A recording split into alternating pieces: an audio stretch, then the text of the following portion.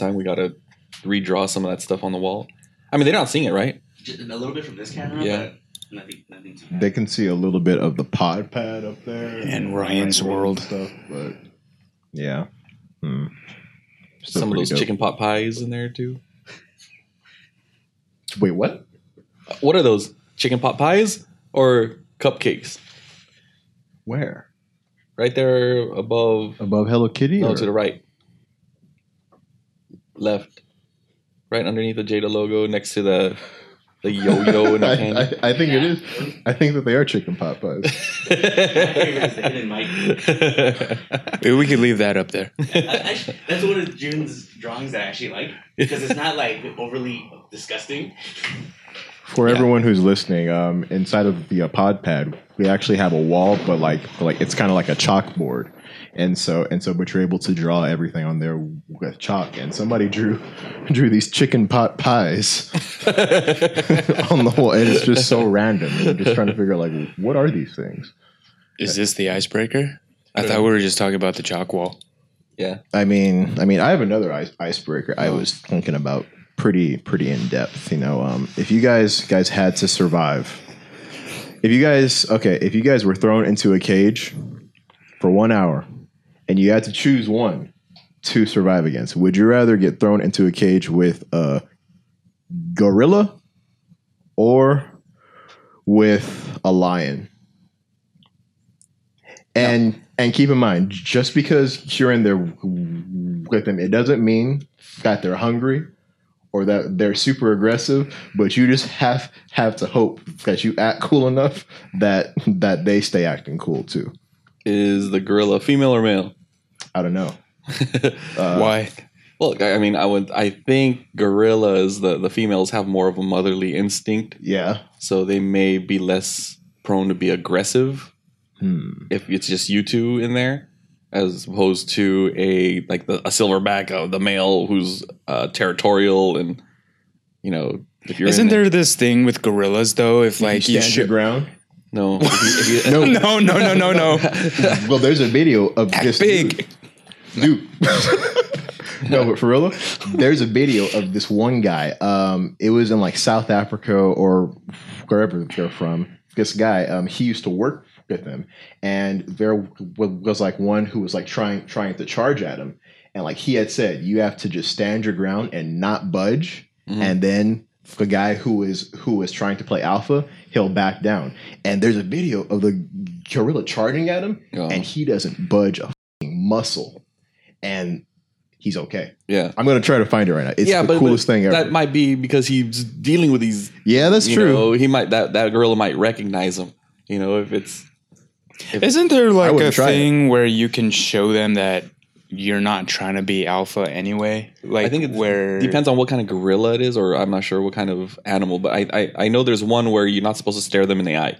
Okay, I found it. They feel threatened when you stare them in the eye. So like there's these zoos that That's pretty gnarly. that was on Kong, dude. Wait, what do you mean? I'm like, that's pretty gangster. Yeah, I'll take my chances. I wouldn't take a chance doing that though. I'll take my chances with a gorilla. Yeah, Yeah, because lions are cats, and cats you can't trust. cats are some little murderous devils. Yeah, I mean, I had a cat. He was a beast in our neighborhood. He would, chase cats around. He would be like just a bully with all the cats in the neighborhood. I saw him chase another cat up the telephone pole, and the cat was so like engrossed of trying to get away from my cat that it actually jumped off the telephone pole. And as he was falling, my cat swiped and hit him to the side. I'm like, dang, you hardcore. He's pretty gangster. That's pretty funny. Yeah, but then he was cool at home, and then every once in a while you'd just be petting him, and then just go crazy on you. I don't like cats. Yeah, they're pretty unpredictable. Well, but you know what? I mean, for me, I don't know. If I'm in a cage with either or, I'm assuming that I probably won't fake it out.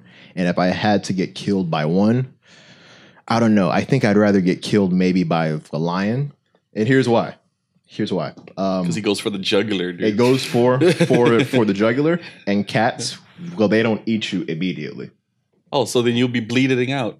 Well, yeah, but I mean, its teeth are like Watching this cat like Kill me, please help. Yeah, but I think I'd rather get killed by a lion, or maybe if it swats at me, I can see it coming, and then just try to move my head so that I get all of its paw in me, and then a lion's like 800 pounds, man. That thing will knock your block off. Well, gorillas are pretty crazy too. Yeah, I think, dude. I think a single punch from one is rated at like 5,000 psis. I'll still take my chance with the gorilla. Yeah. Can I be? I feel like they're less likely to do something aggressive towards you. If I was in a cage with a lion, can I be armed with a cucumber? Am I the only one that? Yeah, you don't get it. Look up cucumbers. I think I'm the only one that got that reference. I thought you watched cat videos. I do, but I've never heard of this cucumbers and cats. Yeah. What the hell? So apparently, I started laughing, and then I quickly realized I was the only one laughing, and I was like, wait. Because apparently cats are scared of cucumbers. I gotta try this.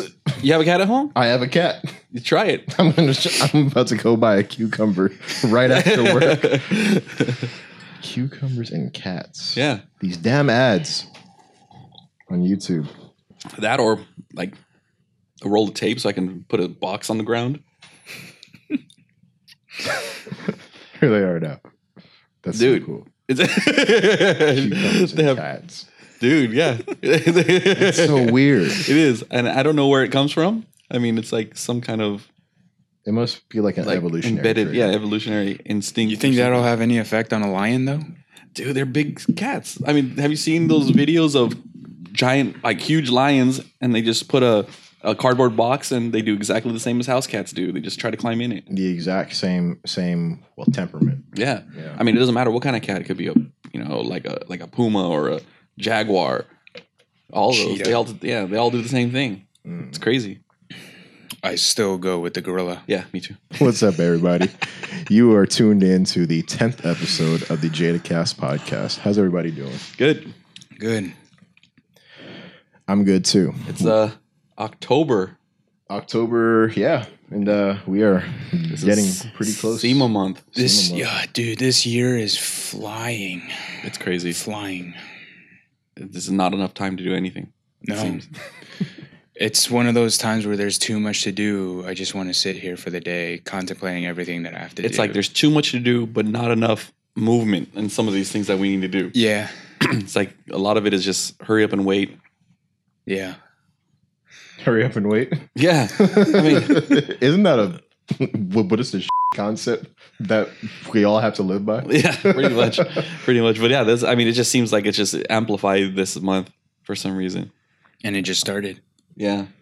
I mean, there's so many things that we got plans, whether it's in Jada or outside of Jada, that it's just, things aren't progressing the way we wanted to. So, we can plan certain things. Mm-hmm. Yeah. But it's, hey, that comes with the territory, I guess. And we I guess, just have to do with what we got and figure it all out. And it always works out in the end.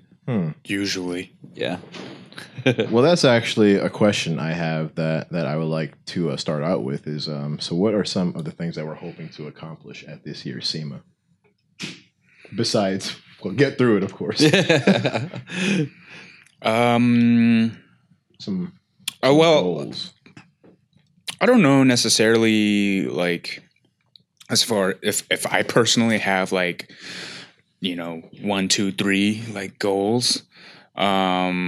I think just executing something, that we've talked about internally as far as like from a PR perspective of what we can pull off, with how our booth looks, the representation of product.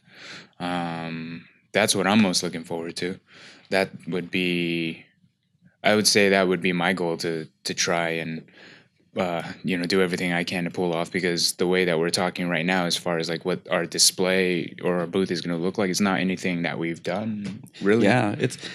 I think that's probably one of the more rewarding parts of SEMA is designing the booth. We do it digitally. We start looking at how we want to display all our product and display the cars that we're bringing in, and to see it go from a digital mock-up to reality is pretty cool. And it's really rewarding because once it's all done, you're like, all right, finally we're done. Yeah. It's here. Now let's make it work for us. Yeah. That's one of the coolest parts. One of my goals though for this SEMA is to get more relationships going with a lot of the companies out there. We've already started making a lot of relations, a lot of appointments to meet with some of these newer aftermarket companies and builders and things like that. So yeah, I'm looking forward to meeting all these people. Yeah. It's usually the best, but well, there are a lot of good aspects of SEMA, I think, just in general, because we're all car enthusiasts and you're around that atmosphere. It's cool to begin with. Yeah. But I mean, it's just the vibe that it gets off. You're there for work, but you're in a different city. You're with, your team members. You guys are. I mean, it's out of the office setting, so you guys feel a little bit more. I guess I don't know if vulnerable is the right word, but there's more of like this team cohesiveness, Camaraderie. Yeah. Why is that? Well, I think because, for one, like I said, you're out of the typical environment that you're in every day, and you're around people that you're not necessarily like comfortable with, or you don't necessarily know. Have you ever been on a vacation with like a bunch of friends I have. in a foreign land or someplace that you guys have never been? Yes. It's like you guys kind of want to stick together just because you have not only is it the camaraderie, but it's just kind of like that survival instinct. And it just gets everyone closer, which is why I like these kind of events. Is because it's kind of like a work bonding moment. Yeah, exactly. The whole work bonding is probably how I would put it. So whether that's like, you go through the whole work day, you guys are working together, but my best or my favorite parts of that day is like dinner. Huh? No. Buffet line. It's like when it's all said and done, and we all get to go out and eat, and we all get to go out and drink or do something just to like break out of that like work mindset. Yeah, I mean, we come to work every day. It's like a routine, but when we get to go out to these shows, we get to break that routine a little bit and still be at work, and it's a kind of a refreshing kind of new experience, especially for the people who haven't done it yet. So this will be your first time going out. So it's cool. It's fun. Excited. Yeah. It's Leave your Tupperware at home though, dude. Because we be eating buffets all day, every day. Will there be a microwave from at least at our Airbnb? At the party pad, there's gonna be a microwave, I'm sure. Yeah, we're not staying at Circus. Thank God. It's cool too. Like, I mean, it's a given, I think, just being around like us here in this room, because we are pretty much more or less like one way in terms of like we're down for anything. So it's cool in the fact that you don't necessarily have to worry like if you say, hey, you want to go eat here? Oh, I'm down. And then there's like that one person that's like, Jordan. I gotta walk my dog. I do have to walk my dog. Damn, Mike is going hard on Jordan today. I don't want to sound like a jerk or sound like everything's about me, but she's little and she has a tiny bladder, and I want to get home and just let her out. Sorry, I love my dog. I'm just kidding, dude. Yeah, and then after like dinner, it's kind of like, oh, you guys want to hit up this place or do this and so. And for the most part, like, I mean, we're all pretty down. We're all pretty chill. We go with the flow, and it's just all a good time. And I think that's what adds to that bond that you form, that camaraderie that we're talking about with everybody here. And then when you come back to the office, I mean, like, it's cool. It's just cool to have experience together, and I mean, it's a good time. It's also different because whenever we do meetings with partners, it's usually during the day. Maybe we do a lunch meeting. But at SEMA, it's like you either do it in their booth or after the show, we go out to a dinner, and then it's like drinks, and it's more of a relaxed environment, and you can really get to know the the person you're meeting with. It's a totally different vibe. It's a lot more Casual. Yeah, it's cool. It's a good break from the day-to-days that we have here at the offices. Yeah. For sure. Yeah. So like we're going to be there for the whole week pretty much. Are we recording out there for that month or that week? We should. I think that it would be cool if we did a podcast in our booth. Yeah. We hooked up and invited some other booths, some other aftermarket companies to come and show with us. Well, maybe interview them, some industry. We'll interview some interesting people within the industry. That's definitely. Yeah. Well, it sounds like that. If we do it like that, it'll be pretty long podcast. So I would think that maybe we'll do some like lives, some social media stuff. Mm-hmm. We could do that. Streams. I don't know. We could do that, and we can probably. Yeah, or split it into multiple podcasts. Yeah. Or we can aim. Yeah, I mean, I'm sure we'll figure it out. Or we split into multiple podcasts and just put like a little segment of the interviews within our podcast every week after that. Yeah, so it's not cool. It's not just a full on SEMA thing, but it's just like a little break from our pod pad. And then talk about production value too, because our booth, it's gonna be pretty cool this year. Yeah, I think so. As far as the mock-ups go. Yeah. There'll be some cool things to look at, that's for sure. Yeah. Are we allowed to say anything about it or not yet? I would say no. I mean, it's final, but it's not final, if that makes sense. Mm-hmm. We've got approved, but not really approved. Yeah. We're just finalizing some logistical things on our end. I'm waiting for while I have the verbal written confirmation, I'm just waiting for the actual paperwork stuff to get signed and all that stuff. So yeah, and plus we also have to get like artwork and stuff approved. So things may still change between now and then. Mm-hmm. So yeah, we're not at a point where I'm comfortable saying, yeah, this is what it's going to be. Yeah, right. Yeah. Well, but you know what? Along those same lines, people might have a lot of misconceptions of what it's like to work for a toy company or work within the industry that we're in. I would expect them to think it's all fun and games, which a lot of it is, but there are a lot of moving parts, a lot of complex pieces to put together. And so what would you guys say are some of the common misconceptions about what it's like to work within a toy company? As it deals with going to a show like SEMA, or just in general? Yeah, we could do SEMA, but just overall in general, because it's very complicated, but we have to put it together regardless. And so, but from an outside looking in, I wouldn't have expected this much complexity, especially with me still being new. I'm learning new stuff every single day, and I have to deal with things that or see you deal with things that I didn't think that you would have to, Mm-hmm. And so what are some of the misconceptions that people might not think about that will go into us doing what we got to do?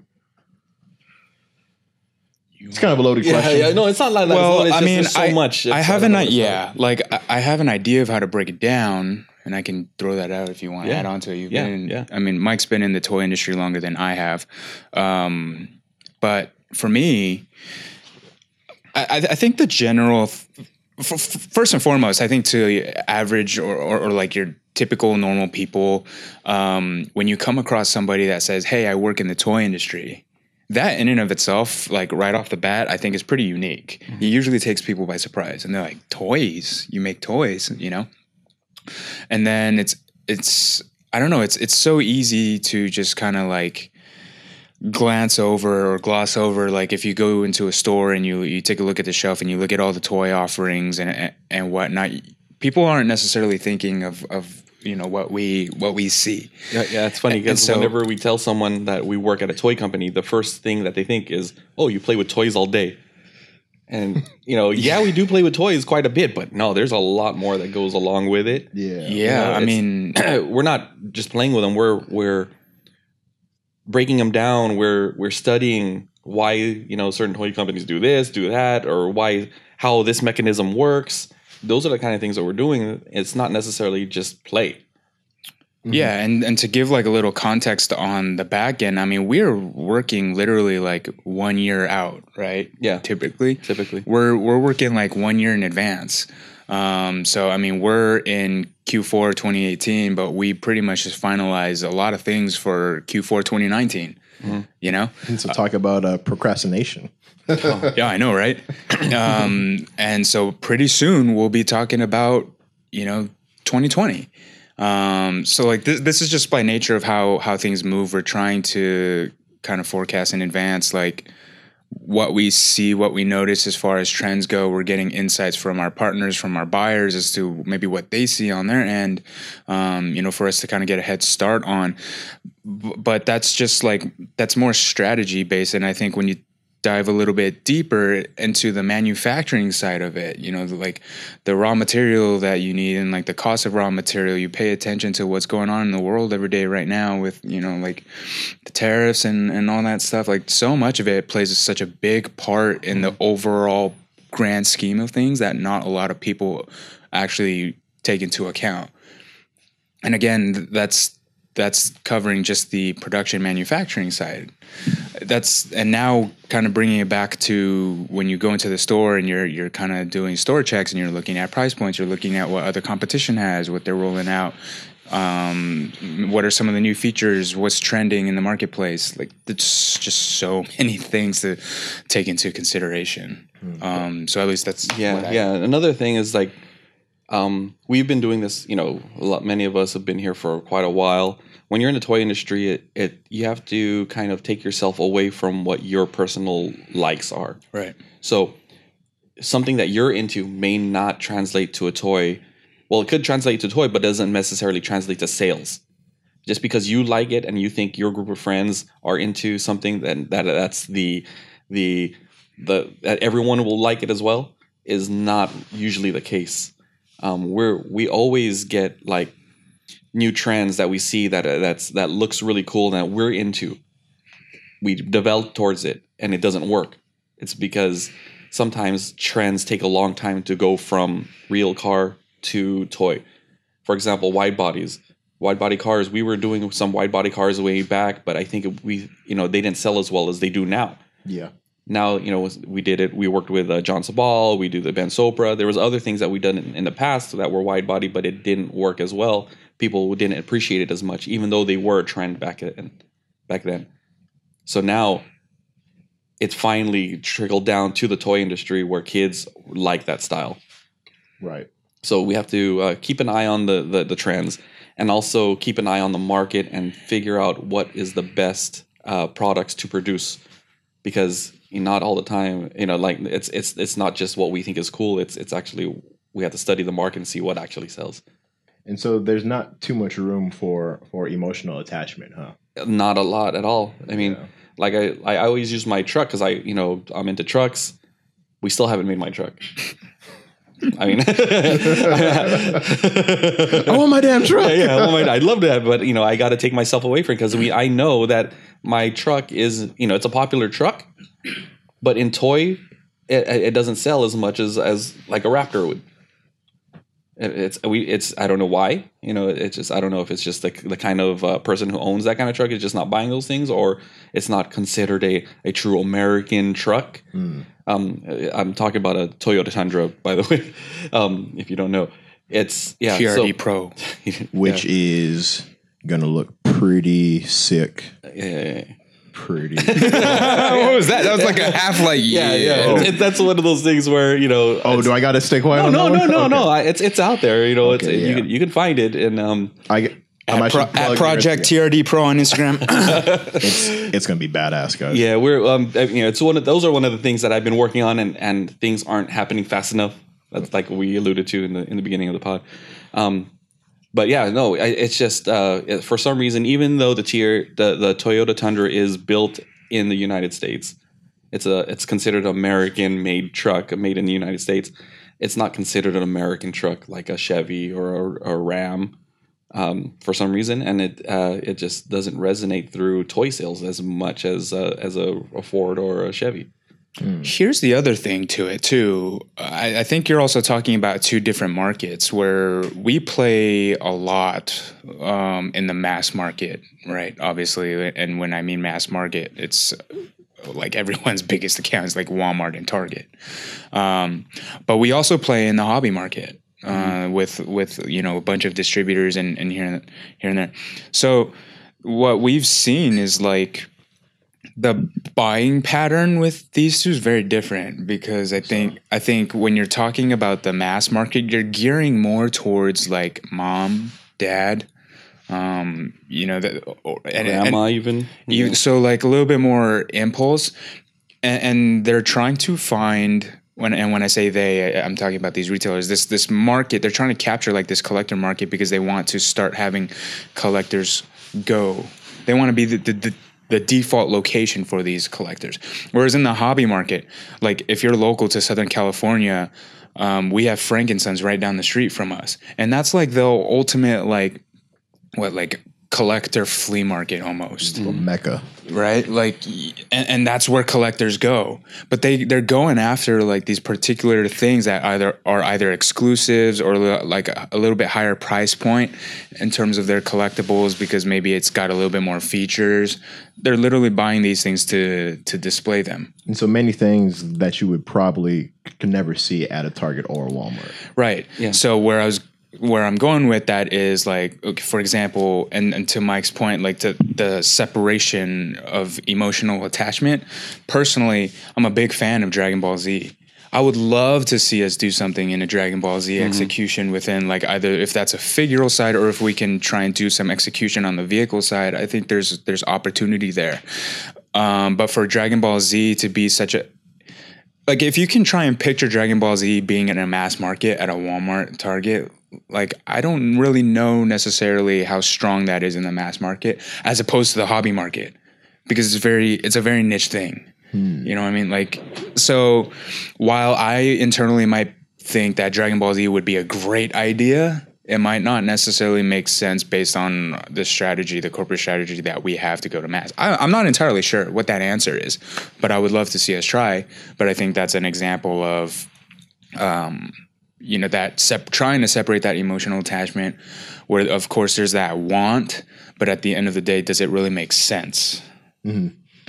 And so going deeper into the license of, say, Dragon Ball Z or one of these other, like maybe anime properties that can cross over from the Japanese anime scene to the mass market scene, we have to study it and make sure that it has enough pull to make enough money in the mass market. Or else, it's kind of a not a joke, but it's just kind of like it's deflating when you get something in and it doesn't do well, and in 3 months it's gone. Mm-hmm. So we have to make sure, and it's almost like a gamble.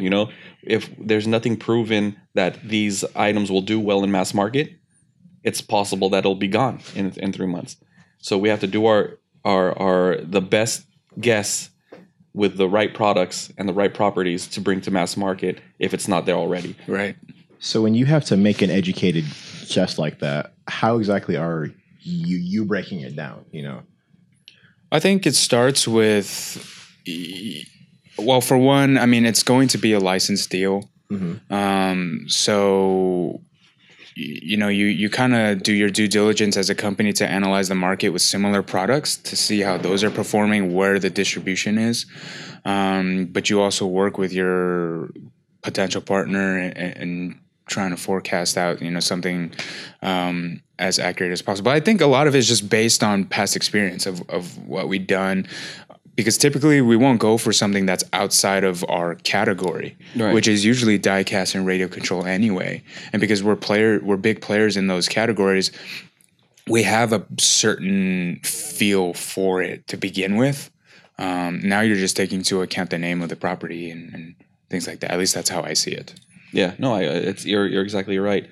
And one of the things also is with this emotional connection to properties. I mean, me personally, I'm into anime, right? Not very many people here, but I won't push anime because I know in the mass market it won't do very well, especially for the properties that I'm watching that I think are really good and would translate really well. Daryl was speaking about like different markets. Walmart and Target have two totally different clienteles. Walmart, we can put some stuff there that won't work in Target, and vice versa. If we have something in Target, it may not work in a Walmart. Well, could you talk about some examples? Walmart sells trucks really, really well. Mm-hmm. So we put our Just Trucks line there all day, and it just works. Target, JDM works. But then you got the hobby market, which is totally different from that. It doesn't do as much volume as a Walmart and a Target, but it does still do a lot of it does really well for us. But what we can do is throw other things in there into the hobby market to see if it works and see how well it does, and maybe hopefully it can. If that is successful, then we can move it into the mass market. After studying how the sales work. Interesting. Yeah. So we'll pivot. One way and then see what works. Mm-hmm. Interesting. And these are all things that we look at. I mean, on the back end, and more so, like our sales team will be looking at and analyzing like day by day, week by week, in terms of how a particular item or brand is doing, whether it's at Walmart, Target, or on the hobby market, and we adjust our strategy as we go. But that all kind of goes back into like if we were looking at something new and we had to kind of make our educated guess, as we were talking about earlier. It's just based on studying that like week over week. Mm-hmm. And then are there like remember any times as to where there's something that comes out and it's just a mega hit, and so we see that and we're like, screw all of the research, we're going for it. Is there ever a time like that? There is currently. I don't want to say what that is right now. Mm-hmm. We are working on it, and I mean, I'm sure a formal announcement will come out in the next few weeks from us if you follow us on our social pages and whatnot. Which you should be at Jada Toys on Instagram and Facebook, and for Metals, Diecast also on Instagram and Facebook. Yeah, but there will always be like surefire things, and just for as an example, like everyone knows that anytime there's a Star Wars movie or a Marvel movie or like a Disney princess movie, those things are surefire, blockbuster all the time. And so then naturally, I would think that every toy company would want to align themselves with these properties because they know that it's going to do very, very well. The problem with that then becomes the oversaturation in the market, right? So it's like a little give and take, I feel. So. And when it comes to oversaturation in the market, is that the point as to where you have to go back to the drawing board and find out what is your strong point of differentiation? Well, I think we got to describe what oversaturation means a little bit to the people. Right. So when I talk about oversaturation, I mean, okay, so like let's use Star Wars for example. Yes.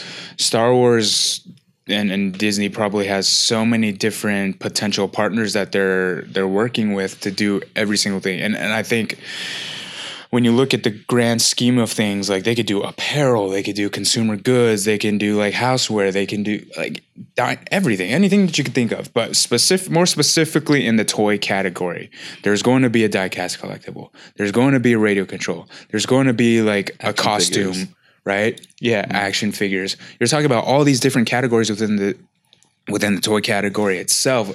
Everyone wants to get into it, and those that are lucky enough to get into it are going to be fighting against everybody else that has so like if you're a consumer and you walk into a retail store and you walk into the aisle and you see a crazy, I don't even know, it's got to be bigger than 4 feet, right? The section of Star Wars. There's just a big one aisle of Star Wars, and you look at all the Star Wars product. That's what I mean by oversaturation. Because say even if we did get it, what would we realistically do? Something in Hollywood Rides? Something in our Metal Figs line? Okay, fine. That thing is gonna live somewhere in that that big aisle. Yeah, it's between 8 and 16 feet. Yeah. Like, it's huge. Yeah. So like, how do you stand out among Or 12 feet. everybody else? Right?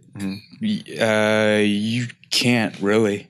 It's just what people feel like they want to get. Yeah.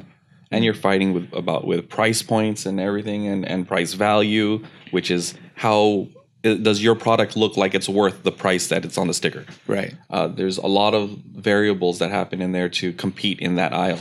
Yeah. That's what I mean by oversaturation. Just the sheer amount of Star Wars product from various companies. And don't read into it too much, guys, because that he's talking about Star Wars. Oh, that's just an example. Yeah. I use Star Wars as an example because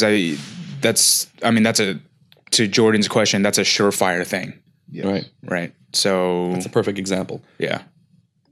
So Okay. Could you guys break down what you think is going on in the mind of a customer when they see something of ours that they really love, and then them go from, oh, that's cool, to I have to have it? We'd be hella successful if we knew that answer. It changes like all the time. As new generations come in, there's different things that set people off. I think right now, the collector standpoint, I think it's nostalgia. It's things that remind people about their childhood, and they want to relive their childhood. So a lot of older like properties and Ghostbusters and Teenage Mutant Ninja Turtles, all of those properties that people grew up with who are working people now, who have families, who have more disposable income, can buy stuff. And it's like Fast and Furious, for example. Fast and Furious is exactly that. It's seeing the cars in a collectible form that you grew up with watching the movies. Yes. And I think that right now is one of the keys to going from like, oh, that's cool, that's a cool diecast car, to, oh man, that's the orange Supra from Fast and Furious. I gotta have it. Yeah. I think at the end of the day too is just us recognizing that our core demographic or market is going to be the collector fan base. Although you do what you can to kind of also entice like your mom or your dad, a lot of what we go after are going to be the collector market, and we've had a hold on that market for years now. So people are very familiar with Jada, who we are, what we make, the quality that we're able to put behind what we do.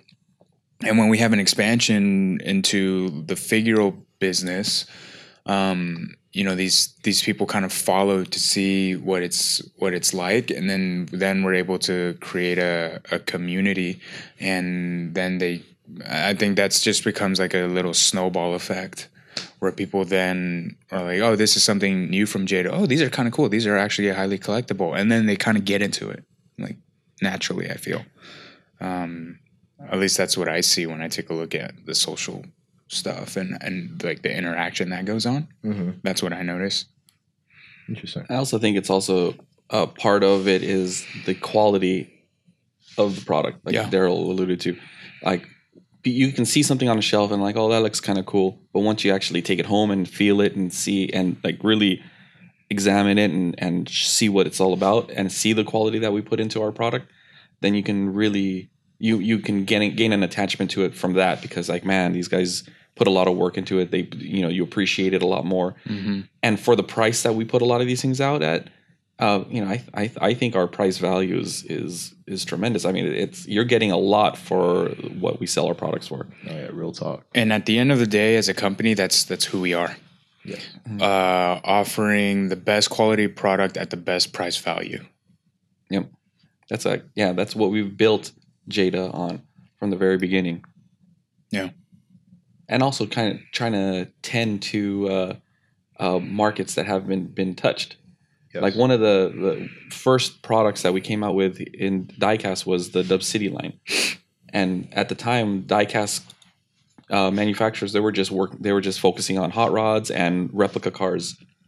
And what we did here at Jada, we started focusing on what the kids were driving in the inner city, the urban kids.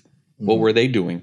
No one was paying attention to them. So we started making toys geared towards that group of people, and it blew up because no one, who would want to, take these cars, Chevy Astro van, grocery getter dropped on 20-inch rims, and put a diecast out of it, because that's what you see in the ghetto, We will. Yeah, and we did it, and I think that those those people appreciated it. I grew up in those areas, and that's what I saw every day. And I was surprised when I first saw a Jada toy. I'm like, man, that's cool. They're paying attention to us. Yeah. Those are the real people. Those are the people who are out there and are willing to spend money for their kids, for their families, and and we tapped into it. And it's pretty interesting too. I still get tons of the DMs and messages of people saying, "Hey, we'll bring back Dub City. Yeah, we'll bring back Import Racer or even Chub City or all that stuff." So it's interesting to see. Yeah, no, I think now with what Jada almost being 20 years in, we've built a legacy. I think we've built a fan base that knows the history and appreciates what we've done in the past, and they want to see more of it. These are the hardcore guys, and I love it. I think it's I've been here for 13 of this 20 years, and seeing it grow to what it is now, it's pretty unbelievable. And I totally can understand why they want to see some of these things come back, because maybe they missed the boat in collecting them. They probably want more of it because of the style that we brought forward. It's what makes it all worth it, I think, because at the end of the day, I mean, people also have to understand too, like Mike said, we're going on into our 20 year, like next year. We haven't been around to be able to, work our way into that 20 year without continuing to evolve as a company. So the people that have supported us from day one to now is very much appreciated. But I think, to also be able to recognize that we can't be doing things the same way that we used to, because whether, it might not work. And so we're always trying to find like new innovations, new ways to do things. But that doesn't necessarily mean that we forget about the people that have been supporting us from day one. Like Mike said, we always try to realign ourselves back to like a lot of the grassroots stuff, where everything kind of started. That's why we partner with a lot of the partners that we do, because we feel that they're a good representation of that. So, it's kind of like a little give and take, I feel. Yes. But at the end of the day, of course, we value everything as far as like what that support has been, and we don't want to make it feel like we're kind of all of a sudden shifting gears and then going into a completely new direction. It's not. Yeah. I think it's just by natural evolution of a company to continue to be profitable, because at the end of the day, it's a business. Yeah. It's a business, but to the consumer, I would like to think that Jada is more of a culture. Right. It's we built this culture around cool looking custom vehicles that the everyday guy is building. It's not just the cars, but also the action figures. When we started doing action figures, we went after some of the cooler, different properties that we can get. And, now it blossomed into what it is now with the Metals line and Metal Figs and all that. Mm-hmm. But I think that the culture that Jada has brought forth is the quality and the detail that we bring in our products. And that's something that everyone has come to expect from us now. And yeah, we still do what we can to try and nail down every single one of those points, because those are very important aspects for us in terms of like what we produce, because we never want to put something out on shelf if we're not comfortable with it. If we aren't fans of it ourselves, like we just wouldn't feel comfortable with it. Mm. But there's so much that goes on behind the scenes that I feel people don't really realize, or at least recognize. It could be something that we have to work around. If it was a contract thing or an agreement thing with one of our partners, it could be cost of goods is rising, so we have to sacrifice elsewhere. There are many different things. Yep. But at the end of the day, what they only care about is, Jada didn't cut the hole out in the exhaust pipe. Yeah. Yeah. So, and like, we get it. We get it. We hear you and all that stuff. But again, loud and clear. Yeah. But there's just certain things as we want to continue to progress, and so we just have to. We do what we have to do. It's crazy because a lot of the people who talk like that don't realize how much like cost of goods is going up, or material cost. Different things, shipping costs, fuel costs, all that contributes to how much we can sell a product. Yes. We don't typically raise our prices on our diecast. We haven't raised it in a very long time. Yeah, understand that. Like, that's the one thing that and going back to what we were talking about earlier of what Jada was founded on was price, value, and quality. That's not something that we're willing to sacrifice. So even though costs going up, we still remain at the price point. So we find a way. But of course, things here and there might have to get sacrificed, but we still do what we can to make the best quality product possible. So we're not foregoing like what we are, who we are as a company. We're doing the best we can to keep it at that level that we want to. Yeah, we think is acceptable. Yeah, exactly. Yeah, I mean, hell. Speaking of price of goods and just everything, I had a guy who sent us a message maybe 2 weeks ago. It was funny. I showed it to Brian, and he was like, "Hey, I'll send you guys $200 if you can make a custom version of my car." I was like, "Here, let me show you some numbers, pal." I'm like, but I say that because it's very complex, and to what Mike and Daryl said, we're doing the best that we possibly can to keep it the way that you guys will love it. So, we appreciate the everlasting support, and we'll just work with us. Yeah. Well, there are guys who do custom diecast, and they'll do it for $200. Oh, yeah. But as a toy manufacturer, that's on the back end of as far as like the process goes. I mean, you have to make so much. Exactly. As you guys have alluded to before. Yeah. There's a lot to take into consideration that probably more than what most people think, and that kind of goes full circle back to your question of like some of the misconceptions or maybe just things that people aren't even naturally aware of when you talk about working in the toy industry. Because at the end of the day, they can look at a diecast car or a figure and be like, "That's really cool," but that's about it. Mm-hmm. You don't realize everything that went on into creating like just the one figure or the one vehicle.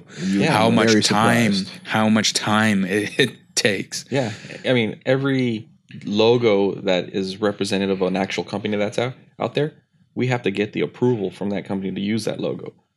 It's the color of the car may not be exactly right, so they a car manufacturer may not approve it.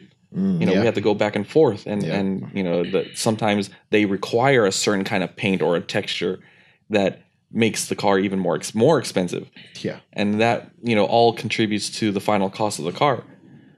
But and that makes the car more expensive to make. But we don't push that towards the consumer price at the end. Right. Exactly. So we take that L in a way, Yeah. Well, yesterday I'm on Instagram. I posted a picture of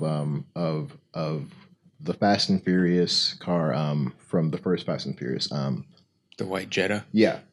And people were complaining about, some of the logos aren't on there. And I'm like, well, some of those companies are out of business now. Yeah. I mean, can't be doing stuff. There's certain rules that we have to follow. So we want to make it perfect, but we have to work within our boundaries as well. Yep, so exactly. Yeah. I'm glad you guys had talked about the quality of things because from an unbiased standpoint, even though I work here, I know I'm okay. So I am biased, but for a reason. Nobody is able to execute these cars as great as we do, hands down.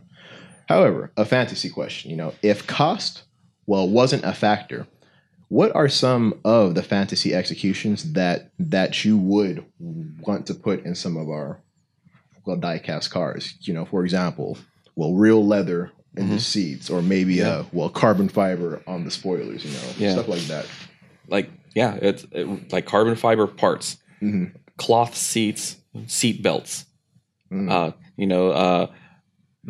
steering to have the wheels actually turn, foil in the for the firewalls, wire looms. There's a lot of stuff you can do, like in the engine especially. Yeah. The spark plug wires, rather than just having them molded into the plastic, actually have separate wires for each one. There's a lot you can do. Say for example, if we had an opportunity to do that today with just with one car in our entire library, which one would you like to do it on? For me, I would probably say I would probably do. It's got to be a muscle car, probably with a blower. First thought would probably be the 70 Charger. I was gonna say, I don't know what that car would be for me, but my parameters it'd have to be a classic car. Yeah. I'm okay with either a JDM or a muscle car. Again, I don't know that I could tell you one car, but it would for sure be like a real old school classic. Yeah. Yeah. Or a Porsche. Yeah, I've been on the Porsche wagon for some time. Yeah. Now, so yeah, like a classic Porsche, like maybe a roof or something like that. Yeah. That'd be cool. Yeah. Interesting. I did it again. I always say, yeah, interesting. Well, you know what? I don't know a better place to end a podcast than there. Oh, speaking of, and so one last thing. And so last week we actually had an Easter egg hunt challenge, and it was pretty fun. Mm-hmm. Could you guys tell everybody what the Easter egg was? So wait, I saw it posted a couple times. Yeah. I know. Shout out to Garrick. Garrick, yes. Yeah, Garrick, and to I have the other guy's name here. Shout out to Garrick, and then shout out to Tommy. Mm-hmm. So those were the two winners, the only two guys to make the to get it right, which was pretty fun. Yeah, and so which car was it? It was the 164 Evo. 164 Evo. Okay. Right. From JDM Tuners. From JDM Tuners. Yeah. We did. There's a designer or the director of the figure side, June. He spells his name Juhn, and we did a parody of the June Motorsports from Japan logo. Sweet. Yeah. So and so for everyone asking, that is what it was, and so I sent those two guys. I sent those two guys out some pretty cool stuff, and so we plan to do some more of those Easter egg challenges on each podcast. And so the only way to find out who wins is for you to listen to the entire podcast to find out where that Easter egg is. And so we'll try to keep that going. So that is the end of episode 10. Just a little bit of housekeeping. If you enjoyed this podcast, be sure to like and subscribe. You can find us streaming on Spotify, but you can find us streaming on the Apple Podcast, and subscribe to our YouTube page as well. So we have some cool stuff coming out. We will be at SEMA at the end of this month, and thanks for listening. I'm Jordan. I'm Daryl. I'm Brian. Damn it, Brian. And so we will see you guys next week. Peace out. Later.